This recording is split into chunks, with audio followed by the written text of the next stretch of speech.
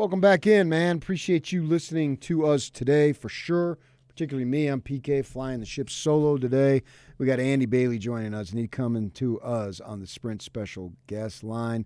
Lease any iPhone X or 8 and get an iPhone 8 on us. Visit the Sprint store nearest you. Andy Bailey, you know and love him, NBA writer for the Bleacher Report, Utah Jazz for Forbes.com.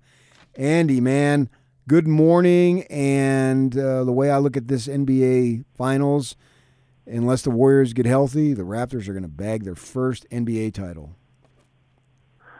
Yeah, I think that's probably a fair way to look at it. Health has been maybe the biggest factor in this NBA Finals. I don't think that's much of a stretch. I don't want to take away from how good the Raptors are and how good they've been all season, but I think you'd be hard-pressed to find someone who would say that this would not be different if Kevin Durant was playing, if Klay Thompson was playing. All of Game 3 was fun for me because it's always kind of fun for me to see Stephen Curry go off. We almost got like a Davidson-era Stephen Curry game. Yeah. But you kind of knew the outcome from the moment they said Klay Thompson wasn't playing. It was difficult enough for them to score when Curry and Thompson were playing in games 1 and 2. When I heard he was out, I just thought that the outcome of this one was decided. He's coming back for Game 4, it sounds like. But, like I said, it was already pretty difficult for them to score with those two guys in the first two games. And who knows what level Klay Thompson's going to be at. I mean, if he's playing at 70, 75%, that's obviously better than no Klay Thompson. But the health has just been a massive, massive factor in this series. So I guess before the game the other night, the Warriors PA system trolled Drake, and they had a Pusha T song, which, and you know that I'm big into that genre of music, and that song by Pusha T takes a shot at Drake and his family life, what have you. So I'm wondering, when they go back to Toronto, should Toronto have Salt and Peppa Push It as playing in the pregame? What do you think? Would not be a bad idea. That's been the Drake subplot for basically the whole playoffs has been. I don't get as up in arms about it as some people do. I actually thought the shoulder rub on Nick Nurse was kind of funny, but yeah, they probably should give him a little shot back when it goes back to Toronto. The push by the minority owner of the Warriors. What in the world was he thinking? And now he ends up with the suspension. I mean, I guess the only thing I could think of was the frustration of not having your Warrior guys, and you're expected to win, and it was clear that they were never going to win that game, as you say. We knew before the game, and the game played out exactly like I think 95% of us thought it would play out, is that the Raptors would control the game because the Warriors are greatly watered down. So the only thing I could think of is that minority owner Stevens had a sense of frustration, and he took it out on Lowry. Yeah, I think there's a possibility of that. The other thing I thought is maybe it's just a knee-jerk reaction that he had. He's just really tightly wound up, and all of a sudden somebody runs into him, and maybe it's just an instinct type of a thing. But I feel like I'm reaching just to find that excuse. It was pretty ridiculous for him to do what he did. And some of the pictures, the still photos of what happened are interesting. He's kind of given Lowry a scowl. I don't know if it was right before or right after the shove. So that would maybe throw the explanation that I just gave out the window. He seemed like he was put out by the fact that Kyle Lowry was diving into the front row. If he's a minority owner and he's sitting courtside, I'm assuming he's probably done it before. Sure. So you have to understand that that's just part of NBA basketball. That probably happens, I don't know, once a game at least. I mean, it's not an uncommon thing for NBA players to go barreling into the courtside seats, especially in a game as pressure-packed as that one. His fine of $500,000, I'm sure he's a very wealthy guy. I don't know if that'll be a big deal to him. The year-long ban was interesting, too. I wondered, just about any basic fan does that, and they're probably banned for life.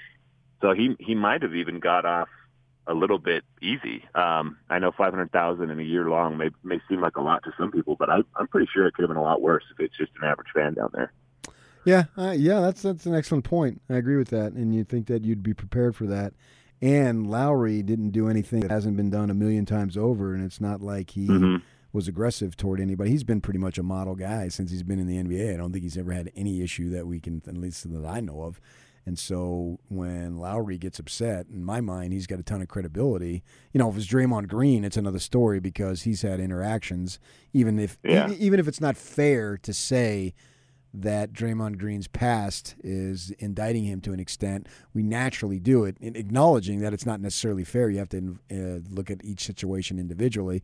But Lowry has been great virtually at all times. And so if he's going to get upset, there's something that's got to be legitimate there. So it's crazy to think of. And he handled himself really well. Another thing I thought about is, so maybe it's a knee-jerk reaction from the minority owner. What if you get the same thing back from an NBA player? Imagine some 6'8", 230-pound guy just in the heat of the moment swings back.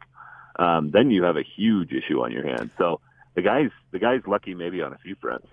Yeah, we have the situation that we had the Malice in the Palace. Remember that dude came on the floor and he starts getting a little boxing stance, and then Jermaine O'Neal just clocks him.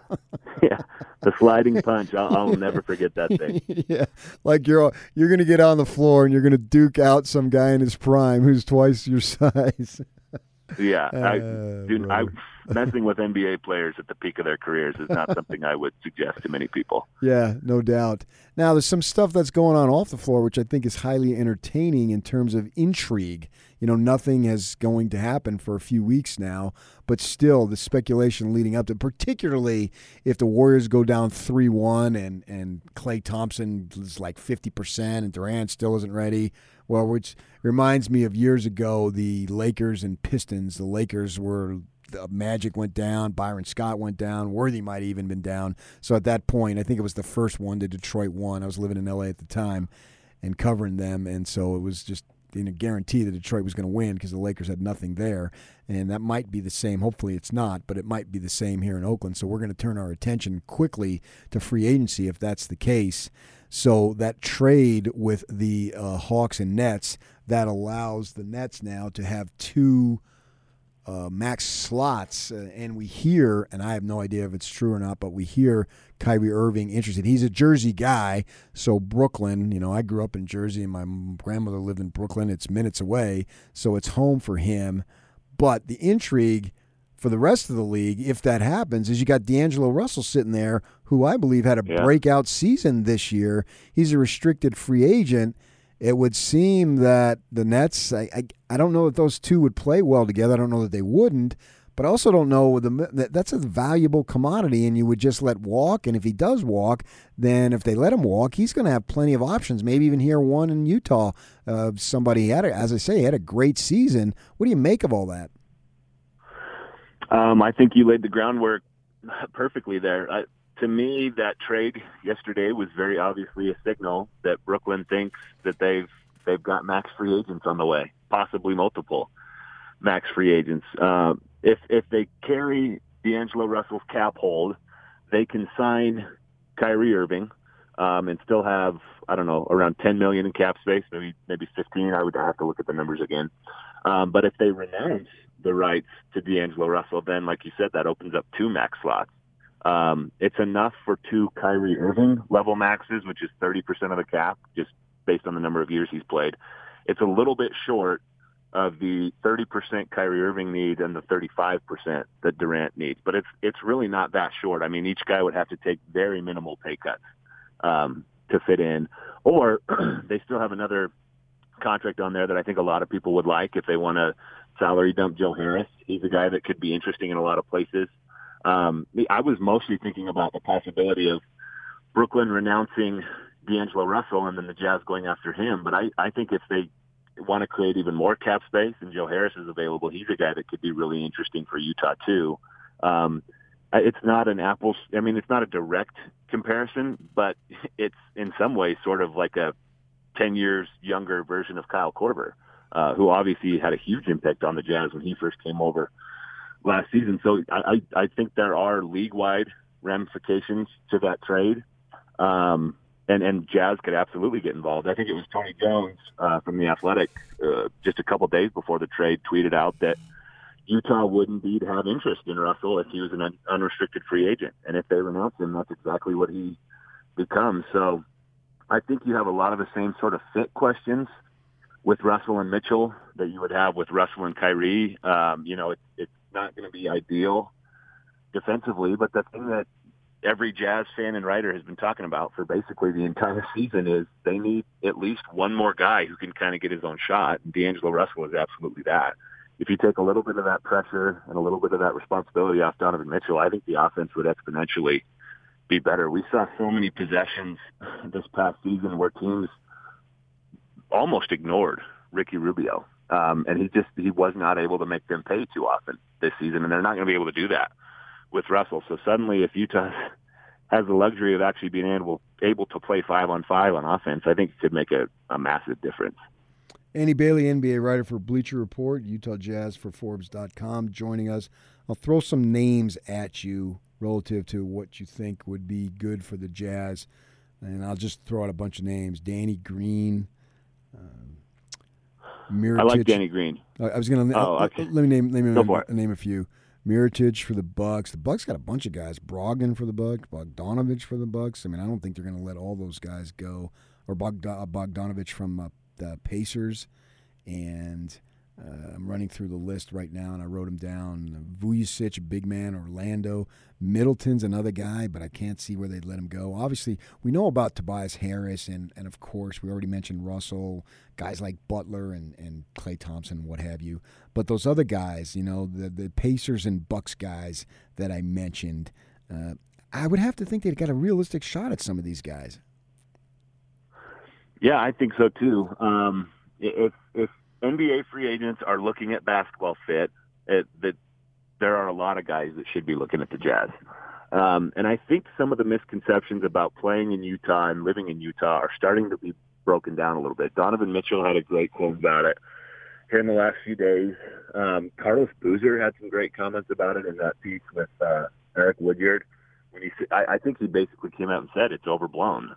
The race thing that a lot of people point to, it's nowhere near the truth. It's been Utah, for whatever reason, among NBA markets, has been stamped with this label of it's all white people and it's hard for NBA players to live there. And Carlos Boozer did a really good job of refuting that in that interview. So I thought that was cool. That misconception goes away, and I think it obviously helps the Jazz quite a bit. As for the specific names that you mentioned, I think all those guys are probably in play, and I bet the front office has a ton of different contingency plans in place. One of my favorite routes to go, and I don't know if they've explored this. I imagine they've probably turned over every stone. But if the Clippers want to create a ton of cap space, they can trade Danilo Gallinari. And Utah just so happens you can fit his salary in pretty nicely if you trade him for Jay Crowder. And that allows you to keep favors, too. So one thing about free agency is to go after some of the bigger name guys like Tobias Harris, D'Angelo Russell. If you want to go after Chris Middleton, I agree with you. I think he stays with the Bucks. But just for sake of argument, those big name free agents, you have to you have to waive that last year Derek Favors contract, which I think that's going to be a really tough call. The lineups with him and Joe Ingles against bench units were just dominant this season. And if you have the luxury of a guy who can, he is absolutely a starting caliber center, and for him to sacrifice the minutes the way that he has, I think that's a guy you probably want to hold on to. Then if you have Gallinari essentially playing the Jay Crowder role, that the lineups that he's going to be in next to Gobert at the 4 are just going to be really difficult to stop. So I think they've got a bunch of different ways that they can go. But if they strike out on the bigger names, I like Bogdanovich a lot. He's bigger than people realize, I think. I think he's 6'8", maybe 220, something like that. So I think he can body up on some of the more modern 4s at times. Danny Green is another one that's maybe a lower tier free agent that would make a lot of sense. But yeah, I think there's a lot of options that Utah could consider, and I think the fact that they've got Donovan Mitchell there and Rudy Gobert there, I think it's an attractive basketball fit for a lot of these guys. Andy Bailey, NBA writer for Bleacher Report and covers the Jazz for Forbes.com. So you just mentioned a lot of different ways, and I know that they had interest in Gallinari when the Hayward thing was going on, and we know they end up losing on both of those guys, and they're determined that's not going to happen again for sure. So, and you mentioned the enticement of making other moves that would lead you to keep Favors, and I think the community would love that because you're right. I mean, what he did very, very well. So my question for you, do you think that would it be better to go that way? Because they're going to get people. They're going to get players. I have no doubt. I don't know which ones, but I have no doubt they can get players for free agency if they so desire. Do they go that route, or would it be better to pursue a trade for somebody like Conley, recognizing that there's going to be risk no matter what you do? I'm more in on trades right now. I think Tobias Harris is very good, and I think even Chris Middleton is a guy. What I was going to say about Harris is I'm just not sure. The max contract, that's what he's going to cost, but it's just a tough pill for me to swallow.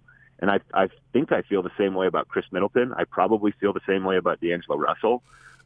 It's going to be the cost of doing business with those guys, but it would make me a little uncomfortable with most of the names on the market who are going to get the max. I mean, the ones who are no-brainers are like Kevin Durant, Kawhi Leonard.